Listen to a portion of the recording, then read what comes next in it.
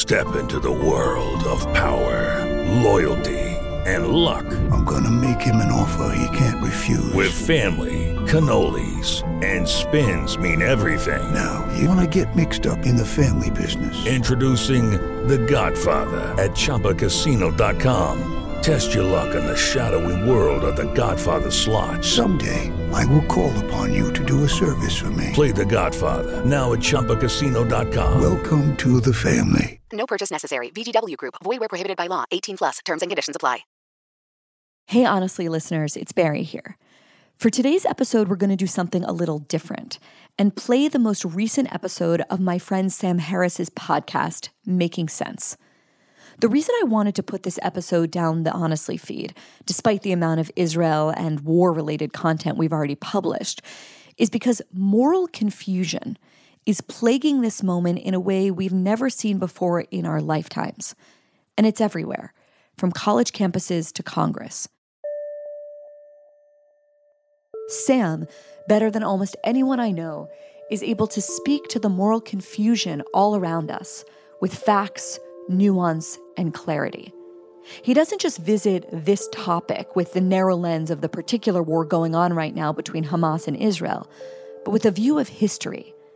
And in Sam's view, it's not the history of the Israeli-Palestinian conflict that matters right now, but rather the history of terrorism, the history of Islamic jihad. And that is what this episode is all about. It is aptly titled The Bright Line Between Good and Evil. And whether you agree or disagree with Sam on any number of topics, from COVID to religion, I believe you'll find this episode sobering, illuminating, and well worth your time. We'll be right back.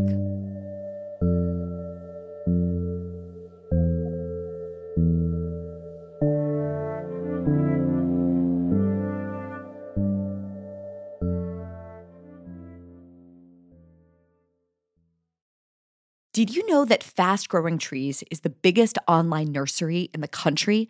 It has more than 10,000 different kinds of plants and over 2 million happy customers. Spring has finally arrived, and Fast Growing Trees is here with fruit trees, palm trees, evergreens, houseplants, and so much more to liven up your house and your yard. Fast Growing Trees makes it incredibly easy to order online. Your plants are shipped to your door in 1 to 2 days. And along with their 30-day Alive and Thrive guarantee, they offer free plant consultation forever. So you can grow lemon, avocado, olive, or fig trees inside your home. You'll find the perfect fit for your climate and space, all without having to hire a landscaper or to drive around to nurseries in your area. Fast Growing Trees has plant experts to talk about your soil type, landscape design, plant care, and everything else you might need. And this spring, Fast Growing Trees has the best deals online, up to half off on select plants and other deals. And listeners to our show get an additional 15% off their first purchase when using the code HONESTLY at checkout. That's an additional 15% off at fastgrowingtrees.com when you use the code HONESTLY at checkout. Fastgrowingtrees.com, code HONESTLY. Offer is valid for a limited time. Terms and conditions may apply. Listeners of Honestly have probably heard me talk about Sapir, a quarterly journal edited by my friend and former colleague Bret Stephens, and for good reason. Sapir is home to thoughtful, heterodox analysis on topics we care a lot about on this show: foreign policy, domestic policy, education, the Middle East, and much more. With Israel at war and rising anti-Semitism in the West, including at our most elite universities, Sapir is more important than ever. Its current issue, called Friends and Foes, takes a deep, hard look at the people and principles that we can count on to counteract dangerous cultural and political trends near and far, and those that we can't. I recommend Danielle Haas's article on the human rights establishment. Haas was a senior editor at Human Rights Watch for over a decade, and she offers an intimate, inside view of how human rights NGOs have lost their way and how far they have strayed from their founding missions. Check that essay out, along with the rest of Sapir's current Friends and Foes issue, at sapirjournal.org/honestly. That's SAPIR journal.org/honestly. This is Sam Harris. Well, it's been a month since Hamas attacked Israel, killing around 1,500 people and taking over 200 hostages. And it's been a week since Israel's ground invasion of Gaza began. Now, like many people, I'm concerned that the extensive bombing and now invasion of Gaza could be a mistake. I'm not saying Israel doesn't have to retaliate and destroy Hamas. They clearly do. And I would say they have to destroy Hezbollah, too. And ultimately, they and we have to dismantle every jihadist organization that could impact our security in the future. But there may have been other ways to have gone about destroying Hamas that would have better served Israel's interests and produced fewer casualties on the Palestinian side. As everyone expected, collateral damage in Gaza has convinced much of the world that Israel is the real aggressor here. Of course, many on the left began saying this before Israel had dropped a single bomb, at a moment when it was clear that Hamas had committed atrocities of a sort that one scarcely imagines possible in the modern world. The fact that millions of people can't do the moral arithmetic here, or have confidently produced the wrong answer, is itself an enormous problem for open societies everywhere. Because this should not have been confusing. Hamas took a sadistic pleasure in torturing and killing non-combatants that should have made it instantly clear to everyone, certainly to everyone on a college campus, that jihadist groups like Hamas are the permanent enemies of civilization. So Israel really does have a war to fight, but I worry that the ground invasion of Gaza could be a mistake. A different approach has been discussed in a few contexts. I believe Jocko Willink suggested something like this on his podcast. As many of you know, Jocko is a Navy SEAL who led the SEALs in the Battle of Ramadi, so he knows a lot about urban warfare and counterinsurgency. A similar idea was recently described in an article by Bret Stephens in the New York Times, recommending that Israel provide humanitarian corridors for civilians to leave northern Gaza, as well as safe zones in the south and perhaps Israel itself where people can be protected. And then the IDF could simply starve Hamas in their tunnels without much more extensive bombing, much less a full ground invasion. Now, perhaps there are reasons why this just wouldn't work. That's totally possible. It would certainly take a long time, because Hamas has spent most of Gaza's resources, billions of dollars in humanitarian aid meant for the Palestinians, building hundreds of miles of tunnels and fortifying them with food and water and fuel so that they could wage jihad. All the while the world holds Israel responsible for the deprivations of the Palestinian people. The Palestinians of Gaza have been deprived of food, water, and fuel, and most other good things by Hamas. So I can't say if this siege idea really is a good one, but if a siege of this sort were possible, it would have obvious advantages. It would signal a clear commitment to not harming innocent civilians, though some would inevitably be harmed, because Hamas is using their entire society as human shields. And there's no question that some not-so-innocent civilians would arrive at humanitarian checkpoints as suicide bombers, and there would be an infuriating loss of life there, even as Israel took great pains to protect it. But an approach like this would have denied Hamas a long series of propaganda victories, based on the terrible imagery that has been coming out of Gaza. However, all of this just may be moot in the end. Because, as I said, much of the world took Hamas aside before a single Israeli bomb fell. And that is what is so astonishing and so dangerous and so in need of criticism. As the war continues, I'm sure I'll do podcasts that attempt to understand how we got here and where all this is heading. There's a lot to talk about, including the bewildering failure of the IDF that left Israel so unprotected, and the commensurate failures of the Netanyahu government. There's the pressing question of how America and our allies can support Israel while avoiding World War III. I certainly wonder whether a war with Iran is now more or less inevitable. And of course, Iran is directly allied with Russia. And there are longer-term questions about whether peace between Israel and the Palestinians is even conceivable. Is a two-state solution possible? Is a one-state solution possible? I really have no idea what one could rationally hope for at this point. However, I want to say something about the extreme moral confusion we have witnessed in recent weeks. Some of it has just been frank anti-Semitism, which I'll also talk about. But much of it is actual confusion. Right? Most people in the West still don't understand the problem of jihadism. We often speak about terrorism and violent extremism, generically. And we are told that any linkage between these evils and the doctrine of Islam is spurious, and nothing more than an expression of Islamophobia. Incidentally, the term Islamophobia was invented in the 1970s by Iranian theocrats to do just this, to prevent any criticism of Islam, and to cast secularism itself as a form of bigotry. Islam is a system of ideas, subscribed to by people of every race and ethnicity. It's just like Christianity in that regard. Unlike Judaism, Christianity and Islam are both aggressively missionary faiths, and they win converts from everywhere. People criticize the doctrines of Christianity all the time and worry about their political and social influences, but no one confuses this for bigotry against Christians as people, much less racism. There's no such thing as Christophobia. As someone once said, and it was not Christopher Hitchens, but it sure sounds like him, Islamophobia is a term created by fascists and used by cowards to manipulate morons.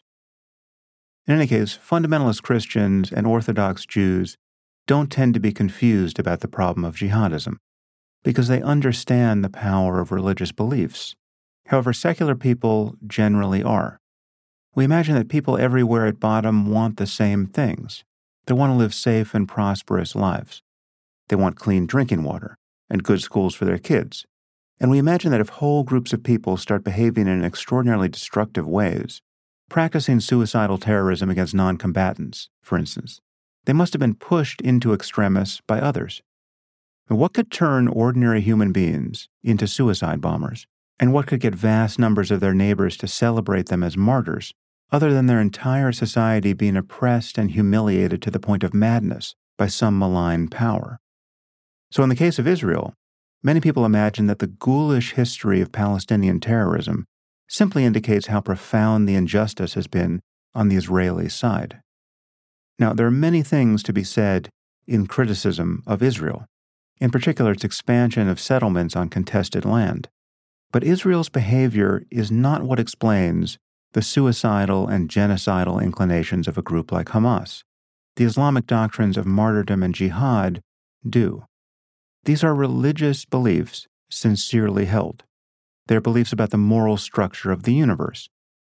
And they explain how normal people, even good ones, can commit horrific acts of violence against innocent civilians, on purpose, not as collateral damage, and still consider themselves good. When you believe that life in this world has no value, apart from deciding who goes to hell and who goes to paradise, it becomes possible to feel perfectly at ease killing non-combatants, or even using your own women and children as human shields, because you know that any Muslims who get killed will go straight to paradise for eternity. If you don't understand that jihadists sincerely believe these things, you don't understand the problem that Israel faces. The problem isn't merely Palestinian nationalism, or resource competition, or any other normal terrestrial grievance. In fact, the problem isn't even hatred, though there's enough of that to go around. The problem is religious certainty. It really is possible to be critical of Israel and to be committed to the political rights of the Palestinian people without being confused about the reality of Islamic religious fanaticism, or the threat that it poses not just to Israel, but to open societies everywhere. My friend Christopher Hitchens was extremely critical of Israel and openly supportive of Palestinian statehood, but he wasn't even slightly confused about the problem of jihad. There have been nearly 50,000 acts of Islamic terrorism in the last 40 years, and the French group that maintains a database of those attacks considers that to be an undercount. 90% of them have occurred in Muslim countries. Most have nothing to do with Israel or the Jews. There have been 82 attacks in France and over 2,000 in Pakistan during that period. You want France to be more like Pakistan? You just need more jihadists. You just need more people susceptible to becoming jihadists, which is a transformation that can happen very quickly, just as quickly as new beliefs can take root in a person's mind. You just need a wider Muslim community that doesn't condemn jihadism, but tacitly admits that the theology that inspires it will be true and perfect until the end of the world. You just need millions of people who will protest Israel for defending itself or call for the deaths of cartoonists for depicting the Prophet Muhammad. and yet not make a peep about jihadist atrocities that occurred daily, all over the world, in the name of their religion. In the West, there is now a large industry of apology and obfuscation designed to protect Muslims from having to grapple with these facts. The humanities and social science departments of every university are filled with scholars and pseudo-scholars deemed to be experts in terrorism and religion and Islamic jurisprudence and anthropology and political science, who claim that Muslim extremism is never what it seems. These experts insist that you can never take jihadists at their word, and that none of their declarations about God and paradise and martyrdom and the evils of apostasy have anything to do with their real motivations. When one asks what the motivations of jihadists actually are, one encounters a tsunami of liberal delusion. Needless to say, the West is to blame for all the mayhem we see in Muslim societies. After all, how would we feel if outside powers and their map makers had divided our lands and stolen our oil? These beleaguered people just want what everyone else wants in life. They want economic and political security. They want to be free to flourish in ways that would be fully compatible with a global civil society, if only they were given the chance. Secular liberals imagine that jihadists are acting as anyone else would, given a similar history of unhappy encounters with the West, and they totally discount the role that religious beliefs play in inspiring groups like Hamas and Al-Qaeda, or even the Islamic State, to the point where it would be impossible for a jihadist to prove that he was doing anything for religious reasons.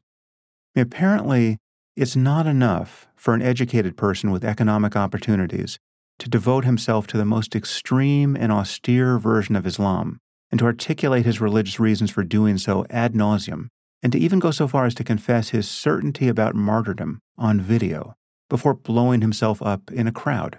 Such demonstrations of religious fanaticism are somehow considered rhetorically insufficient to prove that he really believed what he said he believed. Of course, if a white supremacist goes on a killing spree in a black church and says he did this because he hates black people and thinks that the white race is under attack, this motive will be accepted at face value without the slightest hesitation. This double standard is guaranteed to exonerate Islam every time. The game is rigged. Do not mistake what I'm saying now for anti-Muslim bigotry. I'm talking about the consequences of ideas, not the ethnic origins of people. Not a word I've said or will ever say on this topic has anything to do with race. And the truth is, I'm not even remotely xenophobic. I'm a xenophile. The Middle East has produced some of my favorite parts of culture, some of my favorite foods and music and architecture. Despite my better judgment, I absolutely love the sound of the Muslim call to prayer. Everything I'm saying about the problem of jihadism is about the problem of jihadism, the triumphal belief by some percentage of the world's Muslims that they must conquer the world for the one true faith through force, and that paradise awaits anyone who would sacrifice his or her life to that end. Of course, many religions produce a fair amount of needless suffering. Consider the pedophile priest scandal in the Catholic Church, which is something I've written and spoken about before, I hope with sufficient outrage. One can certainly argue, as I have, that Catholic teaching is partly to blame for these crimes against children. Just follow the causality here. By making contraception and abortion taboo, the Church ensured that there would be many out-of-wedlock births among its faithful.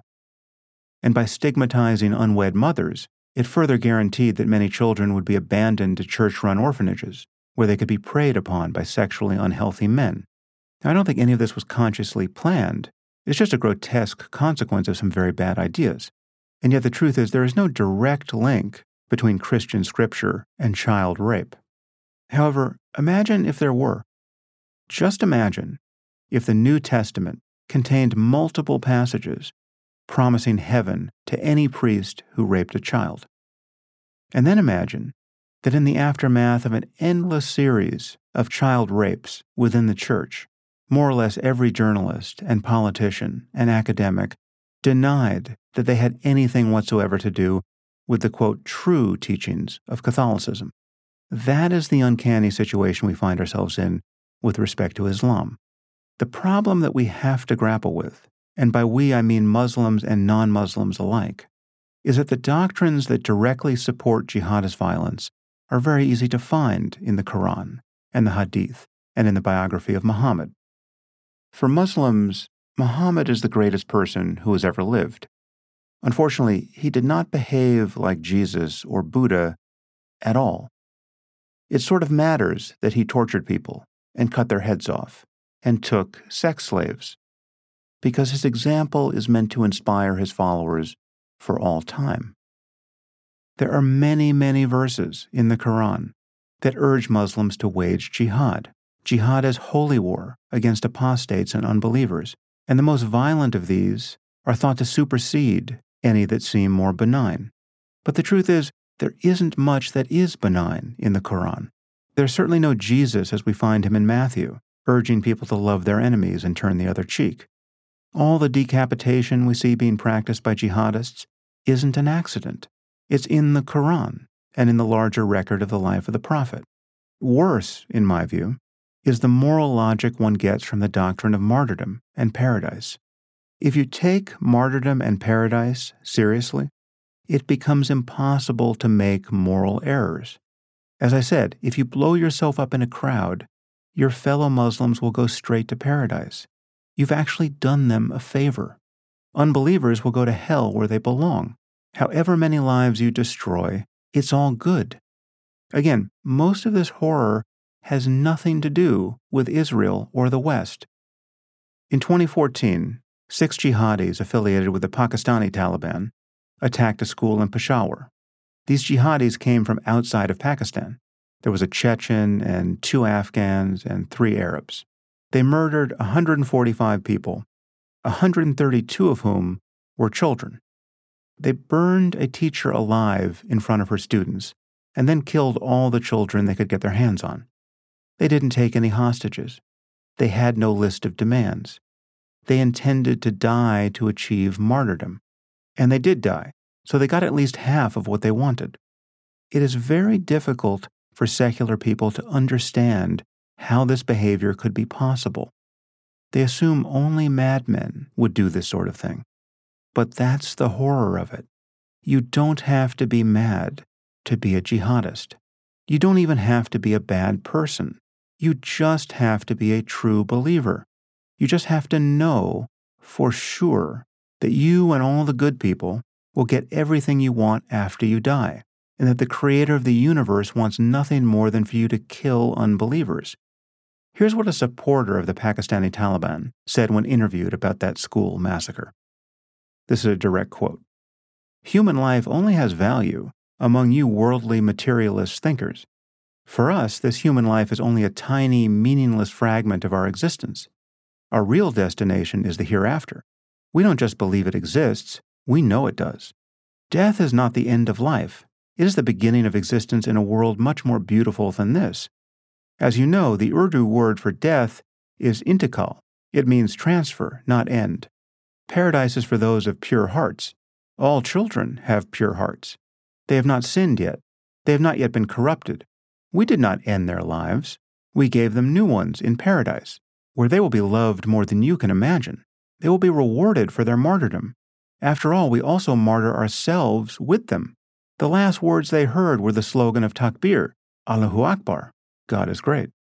Allah Almighty says himself in Surah Al-Imran that they are not dead. You will never understand this. If your faith is pure, you will not mourn them, but celebrate their birth into paradise." Okay, my point is that we have to take declarations of this kind at face value, because they are honest confessions of a worldview, and it is a worldview that is totally antithetical to everything that civilized people value in the 21st century. This problem is much bigger than the ongoing crisis between Israel and the Palestinians. As many of you know, I've always had a paradoxical position on Israel. I've said that I don't think it should exist as a Jewish state, because in my view, organizing a state around a religion is irrational and divisive. Okay, this follows directly from my views about organized religion in general. So obviously I don't think there should be Muslim states either, or Christian ones for that matter. However, there are over 20 countries in which Islam is the official state religion, and over 50 in which Muslims are the majority. And there's exactly one Jewish state. given the history of genocidal anti-Semitism, which persists even now, mostly in the Muslim world, given that Jews have been run out of every country in the Middle East and North Africa, where they lived for centuries, if any people deserve a state of their own, organized on any premise they want, it's the Jews. In 1939, the SS St. Louis, a ship carrying over 900 Jews seeking to escape the Holocaust, was denied entry into Cuba and the United States and Canada, and then forced to return to Europe, where many of those Jews ended up in the ovens of Auschwitz. In my view, that's all the justification for Israel one needs. Never again should Jews have to beg to stand on some dry patch of earth, only to be denied one and then systematically murdered. As I've said before on this podcast, I've never taken modern anti-Semitism very seriously. I think I've done exactly one episode on the topic. I've studied it. I understand its roots in Christian theology, despite the fact that Jesus and his apostles and the Virgin Mary were all Jews. I'm a student of the Holocaust. I'm well aware of the anti-Semitism that existed in Europe and the U.S. at the time. Read David Wyman's book, The Abandonment of the Jews, to understand how widespread anti-Semitism was in America, even as Jews were being killed by the millions in Europe. And of course, I'm all too aware of the anti-Semitism that is endemic to Islam, and of the way it has been compressed into a diamond of intolerance and hatred throughout the Muslim world by the modern influence of Nazism. There's some very depressing history there for anyone who wants to read it. And I've been aware that year after year in the United States, no group has been targeted with more hate and hate crime than Jews. This is something that many Americans aren't aware of. As I said, the American left would have you believe that Islamophobia is a major concern. Vice President Kamala Harris is now heading a commission on Islamophobia in America, as though that's the problem we've been seeing in recent weeks. Just a massive outpouring of hatred for Muslims in America by non-Muslims. Has that ever happened? I mean, even in the immediate aftermath of 9/11, Jews were targeted far more than Muslims, and that has been true every year since. According to FBI statistics, though Jews are just over 2% of the population, they receive over half the hate in America, and 5 times the level that Muslims do. And I think it's safe to say that much of this hate comes from Muslims themselves. Jewish schools and synagogues have always incurred greater security costs than non-Jewish institutions, and for good reason, because the threat to them is greatest. Now, while this status quo has been despicable, I have always believed that it was tolerable. And I say this as someone who has received death threats for 2 decades, and many of these threats are often explicitly anti-Semitic. Even given all of this, I have felt that anti-Semitism, as a real threat to Jews, certainly in the West, was behind us. I can't say that now. In the last few weeks, with Jews being openly reviled and threatened all over the world, in the immediate aftermath of the most shocking atrocities committed against them since the Holocaust, I've begun to think that anything is possible. Incidentally, have you ever wondered how you might have behaved had you been a German on the morning after Kristallnacht? If you ever wondered whether you would have just gone about your business or done something to resist the slide of your society into absolute depravity? More or less everyone on Earth is now getting a chance to see just that. There was a mob chanting, "Gas the Jews," in front of the Sydney Opera House. We have Jewish students in Ivy League universities cowering behind locked doors in fear for their physical safety. All university administrators and diversity, equity, and inclusion geniuses and Hollywood celebrities who rushed to sign open letters in support of the Palestinian cause without taking a moment to understand what actually happened on October 7th, or understanding it and not caring, you are all now part of history. The outpouring of anti-Semitism that we have witnessed since October 7th really seems to mark a new moment, both in the U.S. and globally. And for the first time, I now worry that my daughters will live in a world where their Jewishness will matter to people who do not wish them well, and they'll be forced to make certain life choices on that basis. Choices that I never had to make.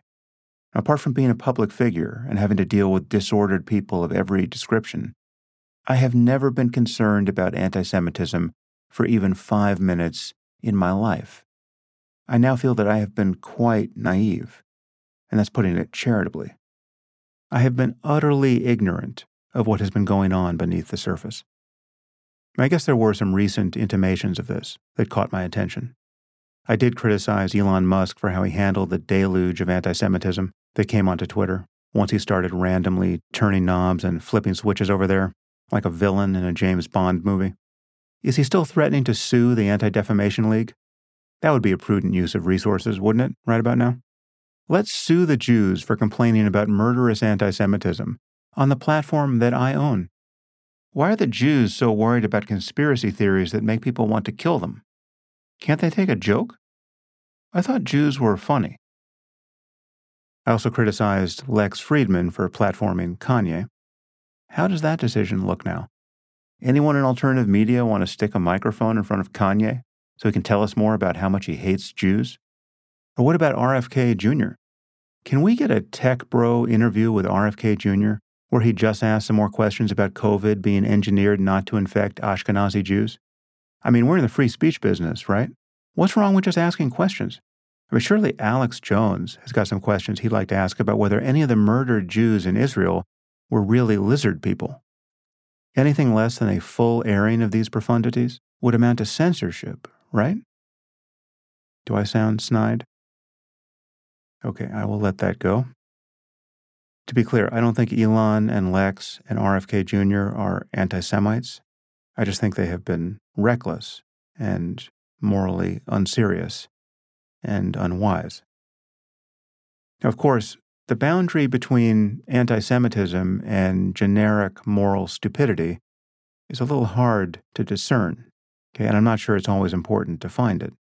I'm not sure it matters why a person can't distinguish between collateral damage in a necessary war and conscious acts of genocidal sadism that are celebrated as religious sacrament by a death cult. Our streets have been filled with people literally tripping over themselves in their eagerness to demonstrate that they cannot distinguish between those who intentionally kill babies and those who inadvertently kill them, having taken great pains to avoid killing them, while defending themselves against the very people who have just intentionally tortured and killed innocent men, women, and yes, babies, and who are committed to doing this again at any opportunity, and who are using their own innocent non-combatants as human shields.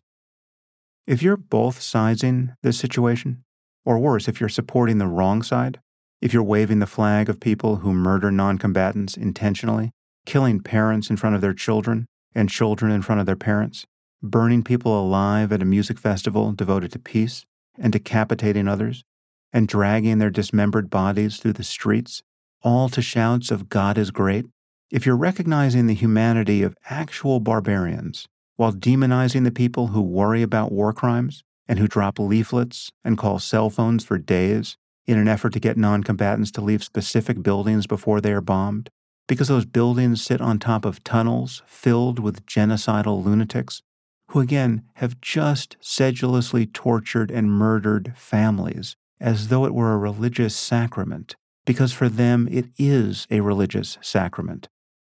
If you have landed proudly and sanctimoniously on the wrong side of this asymmetry, this vast gulf between savagery and civilization, while marching through the quad of an Ivy League university wearing yoga pants, I'm not sure it matters that your moral confusion is due to the fact that you just happen to hate Jews.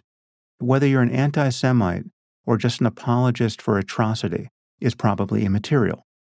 The crucial point is that you are dangerously confused about the moral norms and political sympathies that make life in this world worth living.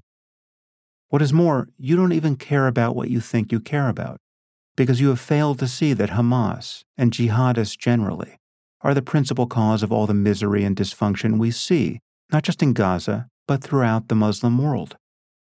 Gaza is only a, quote, open-air prison because its democratically elected government is a jihadist organization that is eager to martyr all Palestinians for the pleasure of killing Jews. A rational government in Gaza that cared about the fate of its citizens could have made something beautiful out of that strip of land on the Mediterranean, or at least not awful. But Hamas has spent billions of dollars on terrorism. The suffering of Gaza is due to the fact that it has been run by a death cult against which Israel has had to defend itself continuously. The line you keep hearing from defenders of Israel, that if the Palestinians put down their weapons, there would be peace, but if the Israelis put down their weapons, there would be a genocide, happens to be true. But now we have college students at our best universities tearing down posters of hostages held by Hamas, some of whom are Americans, and some of whom are children, imagining that they're supporting the Palestinian cause. It boggles the mind. We have LGBTQ activists supporting Hamas when they wouldn't survive a day in Gaza because Hamas throws anyone suspected of being gay off of rooftops. They're directly supported by Iran, where gay people are regularly hung. We've got feminist organizations like Code Pink going all in for Hamas and accusing the Israelis of genocide. Do they understand how Hamas treats women? Did Code Pink support the women of Iran who were thrown into prison and even killed for daring to show their hair in public? Do they realize that women are treated like property throughout the Muslim world and that this is not an accident? Under Islam, the central message about women is that they are second-class citizens and the property of the men in their lives. Rather than support the rights of women and girls to not live as slaves, Western liberals support the rights of theocrats to treat their wives and daughters however they want, as long as these theocrats are Muslim. If anything good comes out of this outpouring of hate and moral confusion, it will be the end of identitarian politics on the left. A friend of mine was just at an art opening where they were passing hors d'oeuvres, and someone she knew came up to her and asked her if she had any food in her teeth. And my friend said, "No, your teeth are perfectly white and beautiful." Unfortunately, the woman herself was black and considered the association of the terms white and beautiful to be a microaggression. She got greatly offended and stormed off. Did she want brown teeth?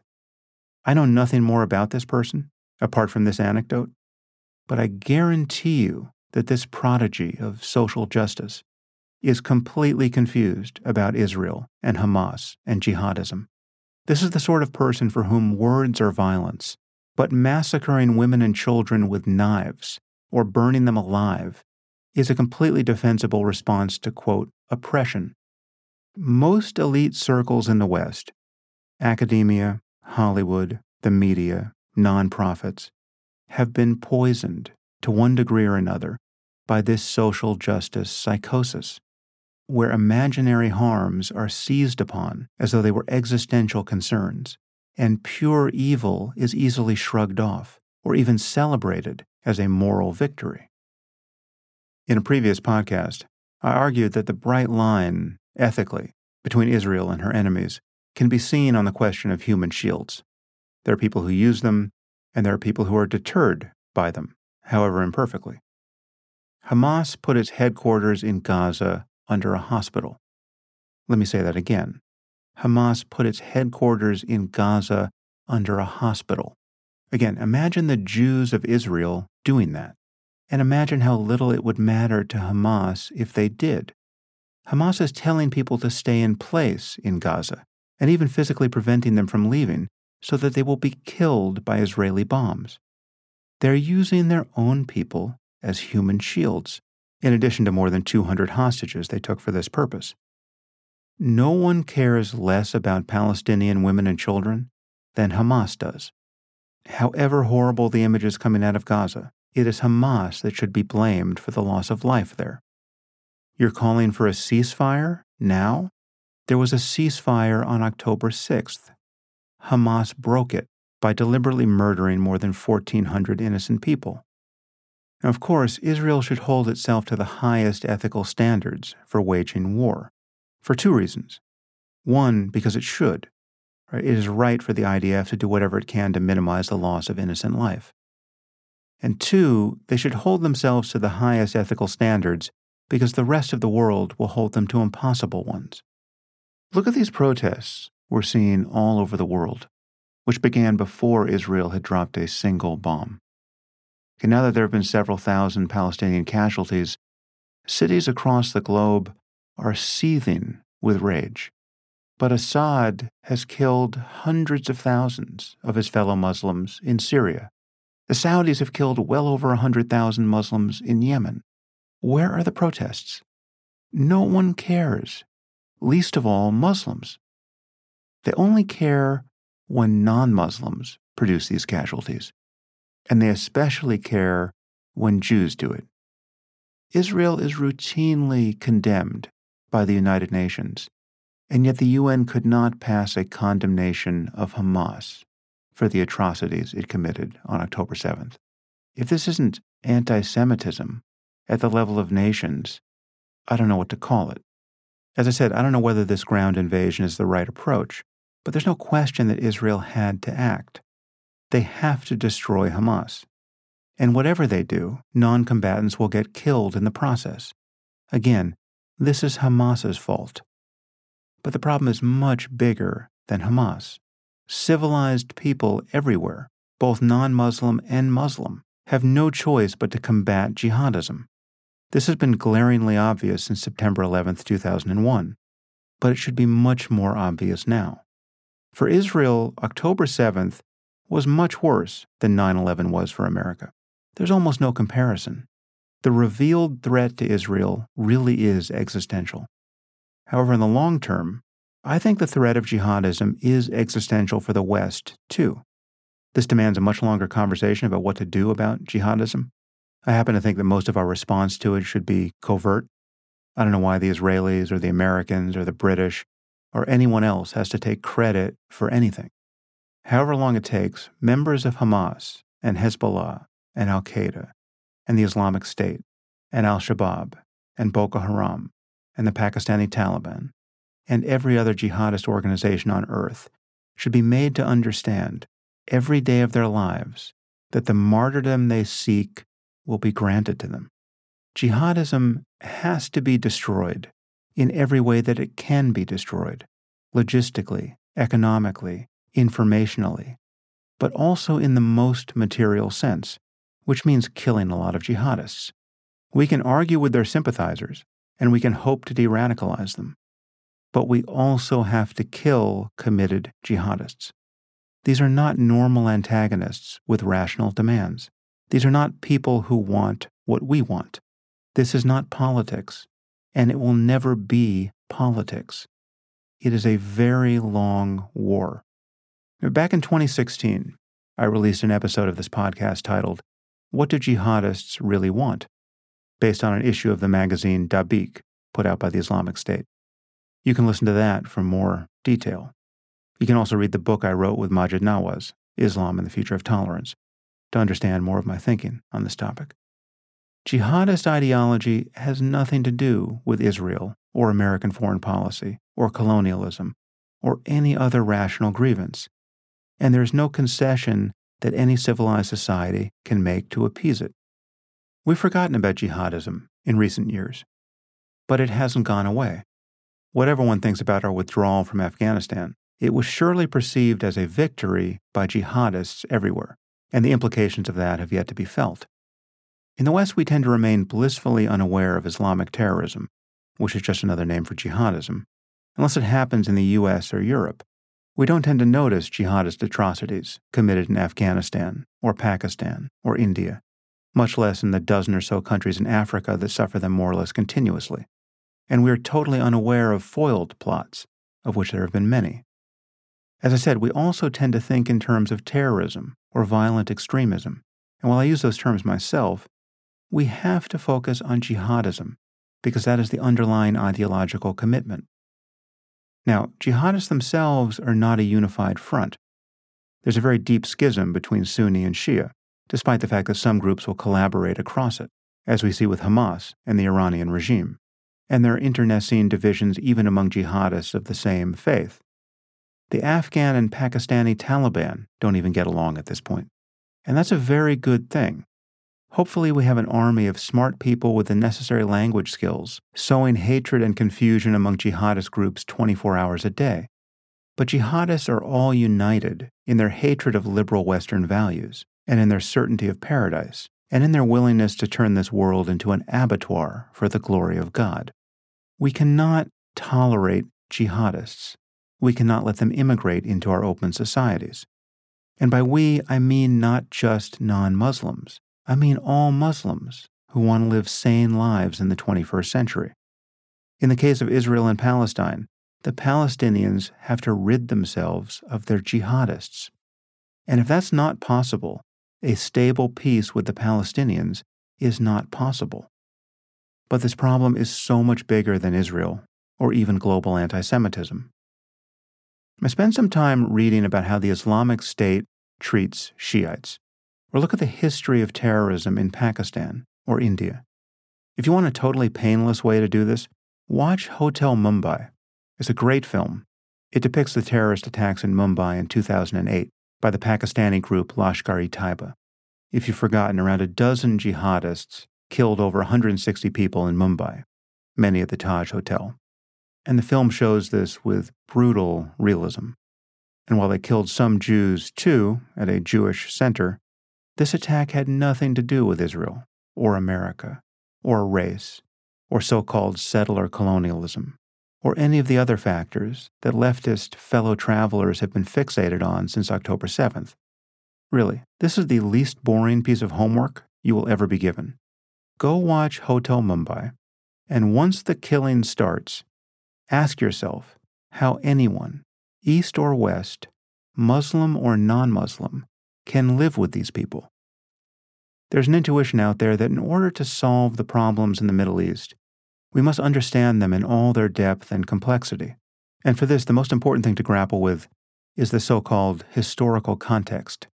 But for the purpose of really understanding this conflict, and why it is so intractable, historical context is a distraction. Every moment spent talking about something other than jihadism is a moment when the oxygen of moral sanity is leaving the room. There's no sorting this out by reference to history, because any group can arbitrarily decide where to set the dial on its time machine. In any case, the Jews in Israel are indigenous people. Okay, the British were colonialists. Colonialists have some place to go back to. Where could the Jews go back to? There's been a continuous presence of Jews in what is now Israel for thousands of years. Most of the recent immigrants, Jews from Iraq and Syria and Yemen and Libya and other Muslim-majority countries, were driven from their homes by their Muslim neighbors after 1948 in collective punishment for the founding of Israel. Is anyone talking about their right of return? There are displaced people everywhere on earth, but only the Palestinians have been turned into a global fetish for their so-called right of return. Incidentally, if a history of land theft and oppression were sufficient to produce genocidal terrorism, where are the Native American suicide bombers? Where are the Tibetan Buddhist suicide bombers? And do you realize how much oppression they've experienced at the hands of the Chinese? Where are the Palestinian Christian suicide bombers? I think there has been one. The truth is, ideas matter. It absolutely matters what people believe. Certainty about paradise and about martyrdom as a way of getting there is one of the most potent mimetic poisons the human mind has ever produced. Whatever historical or political or economic context you want to apply to Israel and Palestine, jihadism is real. Its intentions toward the Jews and infidels and apostates are genocidal. And this is a global problem, because jihadism enjoys an appalling level of support throughout the Muslim world, despite the fact that it's responsible for far more death and destruction among Muslims than Israel's acts of self-defense have ever been. Now, obviously, there are whole populations throughout the Muslim world that are effectively hostages to the religious fanatics that control them. And certainly a large percentage of the Palestinians fit that description, as does much of Iran. But it is very easy to underestimate how much sympathy there is for the jihadist project among Muslims, who are not themselves actively waging jihad. And this is a terrible thing to contemplate. When 100,000 people show up in the center of London in support of Hamas, we have a problem. Of course, it's an open question how many of those people really support jihad. But imagining that very few of them do is pure delusion. We have to win a war of ideas with these people. Because if the future is going to be remotely tolerable, the vast majority of Muslims have to disavow jihadism and unite with non-Muslims in fighting it. When hundreds of thousands of people show up in London to condemn Hamas or the Islamic State or any specific instance of jihadist savagery, without both sides saying anything, then we will know we have made a modicum of progress. When Muslims, by the millions, pour into the streets in protest, not over cartoons depicting the Prophet Muhammad, but over the murder of cartoonists by their own religious fanatics, we will know that an open-ended future of pluralistic tolerance might be possible. Yes, there are many other problems in the world at the moment. There's the war in Ukraine and the looming possibility of a conflict between the U.S. and China. Some of these problems appear much bigger than jihadism, but they all admit of some rational basis for negotiation and compromise. However bad things get with the Russians or the Chinese, they are not chanting, "We love death," more than the Americans and Europeans love life. Only jihadism has the power to turn our future into a zombie movie. Jihadists are the enemy with whom there is no rational or pragmatic compromise to make, ever.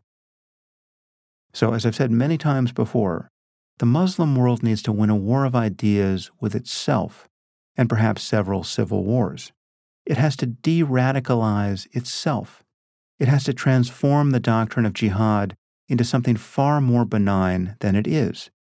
And it has to stop supporting its religious fanatics when they come into conflict with non-Muslims. This is what is so toxic. Muslims supporting other Muslims, no matter how sociopathic and insane their behavior. And if the Muslim world and the political left can't stand against jihadism, it's only a matter of time before their moral blindness fully empowers right-wing authoritarianism in the West. If secular liberals won't create secure borders, Christian fascists will.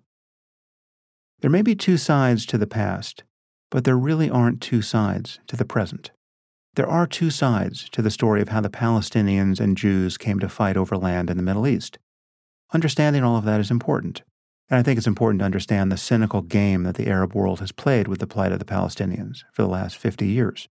If there's a stable political settlement to ever be reached between Israel and the Palestinians, it will entail a full untangling of the facts from all the propaganda that obscures them, while keeping the problem of jihadism in view. It will also entail that the religious lunatics on the Jewish side get sidelined. As I said, the building of settlements has been a continuous provocation. But even on the point of religious fanaticism, there really aren't two sides worth talking about now. Whatever terrible things Israeli settlers occasionally do, and these are crimes for which they should be prosecuted, generally speaking, the world does not have a problem with Jewish religious fanatics targeting Muslims in their mosques and schools. You literally can't open a Jewish school in Paris because no one will insure it. Yes, there are lunatics on both sides, but the consequences of their lunacy are not equivalent, not even remotely equivalent. We haven't spent the last 20 years taking our shoes off at the airport because there are so many fanatical Jews eager to blow themselves up on airplanes. There is a bright line between good and a very specific form of evil that we must keep in view. It is the evil of bad ideas, ideas so bad that they can make even ordinary human beings impossible to live with. There's a piece of audio from October 7th that many people have commented on. It's a recording of a cell phone call that a member of Hamas made to his family while he was in the process of massacring innocent men, women, and children. The man is ecstatic, telling his father and mother and I believe brother that he's just killed 10 Jews with his own hands. He had just murdered a husband and wife and was now calling his family from the dead woman's phone. I'm not going to act as ecstatic as he was, but here's the translation. "Hi, Dad, open my WhatsApp now and you'll see those killed. Look how many I killed with my own hands. Your son killed Jews." And his dad says, "May God protect you. Dad, I'm talking to you from a Jewish woman's phone. I killed her and I killed her husband. I killed 10 with my own hands. Dad, 10 with my own hands. Dad, open WhatsApp now and see how many I killed, Dad. Open the phone, Dad. I'm calling you on WhatsApp. Open the phone. Go. Dad, I killed 10 with my own hands. Their blood is on their hands." I believe that's a reference to the Quran. Put Mom on. And then the father says, "Oh, my son, God bless you. I swear, 10 with my own hands. Mother, I killed 10 with my own hands." And his father says, "May God bring you home safely." "Dad, go back to WhatsApp now. Dad, I want to do a live broadcast." And the mother now says, "I wish I was with you." "Mom, your son is a hero." And then apparently talking to his comrades, he yells, "Kill, kill, kill, kill them." And his brother gets on the line, asking where he is. And he tells his brother the name of the town. And then he says, "I killed 10 with my own hands. I'm talking to you from a Jew's phone." And the brother says, "You killed 10? "Yes, I killed 10, I swear." And then he says, "I'm the first to enter on the protection and help of Allah." Surely another scriptural reference. "Hold your head up, father, hold your head up. See on WhatsApp those that I killed. Open my WhatsApp." And his brother says, "Come back, come back." And he says, "What do you mean, come back? There's no going back. It's either death or victory. My mother gave birth to me for the religion. What's with you? How would I return? Open WhatsApp. See the dead. Open it." And the mother sounds like she's trying to figure out how to open WhatsApp. "Open WhatsApp on your phone and see the dead. How I killed them with my own hands." And she says, "Well, promise to come back." And then the call ends. Now, I don't speak any Arabic, and it seems to me that not every word in the audio that's being circulated was translated. But I think we get the gist. When I spoke to Graham Wood about this, he said that to him, the mother and father sounded more shocked and worried than anything else, which would be understandable. But I would submit to you that this piece of audio is more than just the worst WhatsApp commercial ever conceived. It is a window onto a culture. As I told Graham, this is not the type of call that would have been placed from Vietnam by an American who had just participated in the My Lai massacre. Nor is it the parental reaction one would expect from an American family had their beloved son just called them from a killing field. I mean, as terrible as Vietnam was, can you imagine a call back to Nebraska? "Mom, I killed 10 with my own hands. I killed a woman and her husband. I'm calling you from the dead woman's phone. Mom, your son is a hero." Do you see what a total aberration that would have been, even in extremis? This call wasn't a total aberration. Okay, this wasn't Ted Bundy calling his mom. This was an ordinary member of Hamas, a group that still might win an election today, especially in the West Bank, calling an ordinary Palestinian family. And the mere existence of that call, to say nothing of its contents, reveals something about the wider culture among the Palestinians.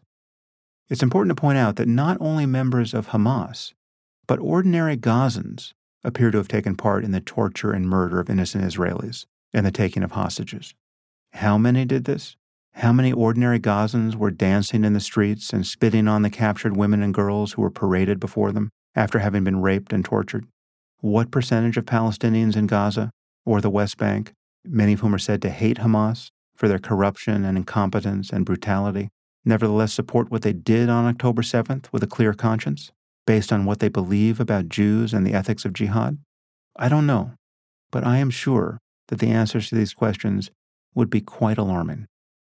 Okay, we're talking about a culture that teaches Jew hatred and the love of martyrdom in its elementary schools, many of which are funded by the UN.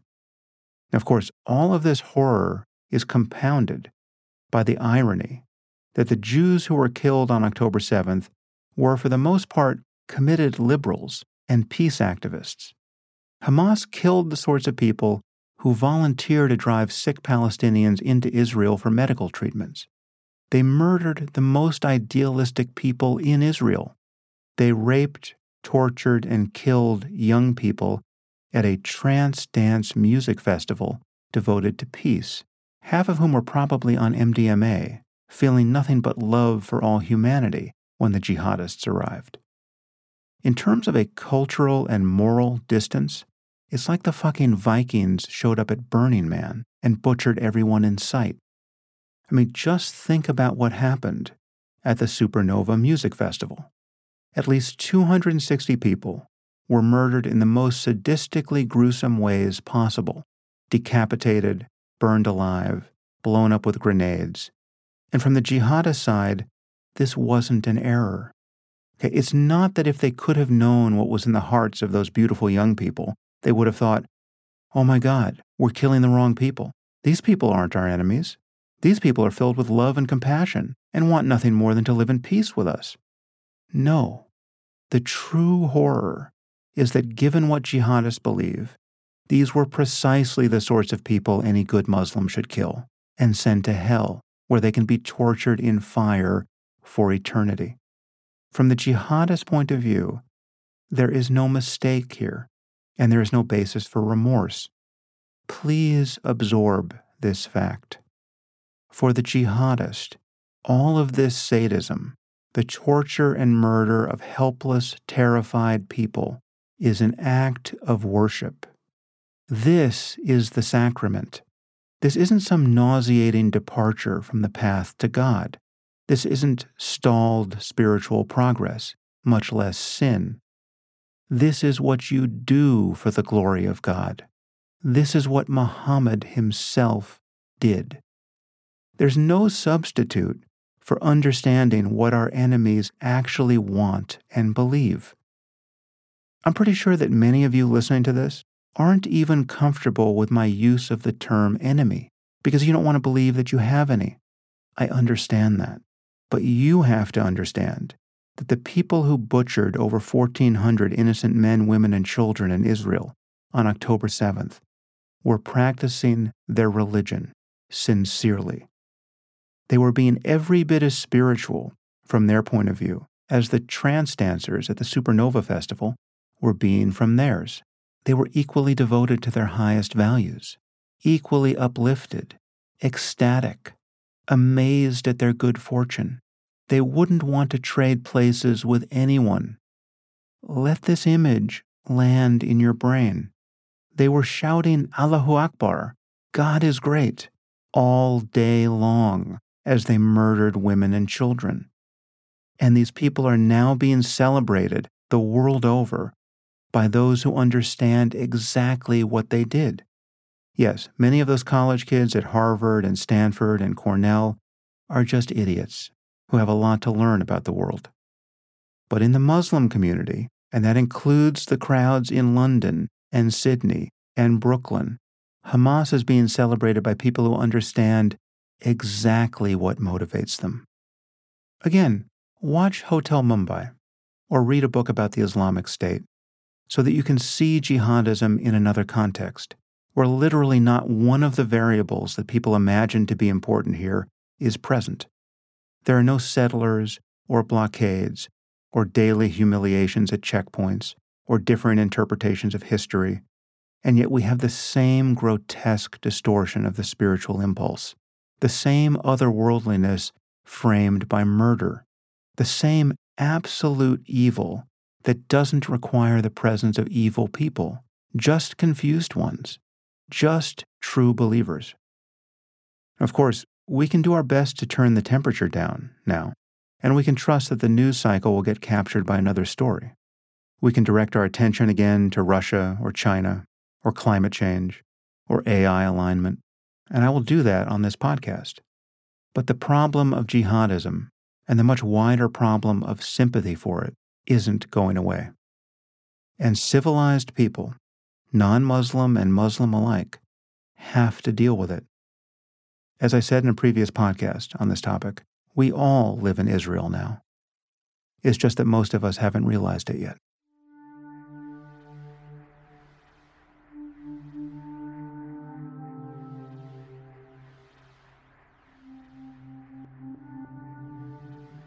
Thanks for listening, and thank you to Sam for allowing us to share this episode. If you like this episode, if it provoked you, if it made you think about things in a way you hadn't before, it's a good chance to check out Sam's podcast, Making Sense, and to become a subscriber. Last, if you want to support this show, honestly, there's just one way to do it, and it's by going to the Free Press at thefp.com, thefp.com, and becoming a subscriber today. A few days ago, and at very long last, we finally released merchandise. So go check out hats, totes, mugs, and soon enough, t-shirts and sweatshirts as well. We've heard your requests. I wear one everywhere I go, and I'm super proud to rep the Free Press, and I suspect you will be too. So check it out, and we'll see you next time.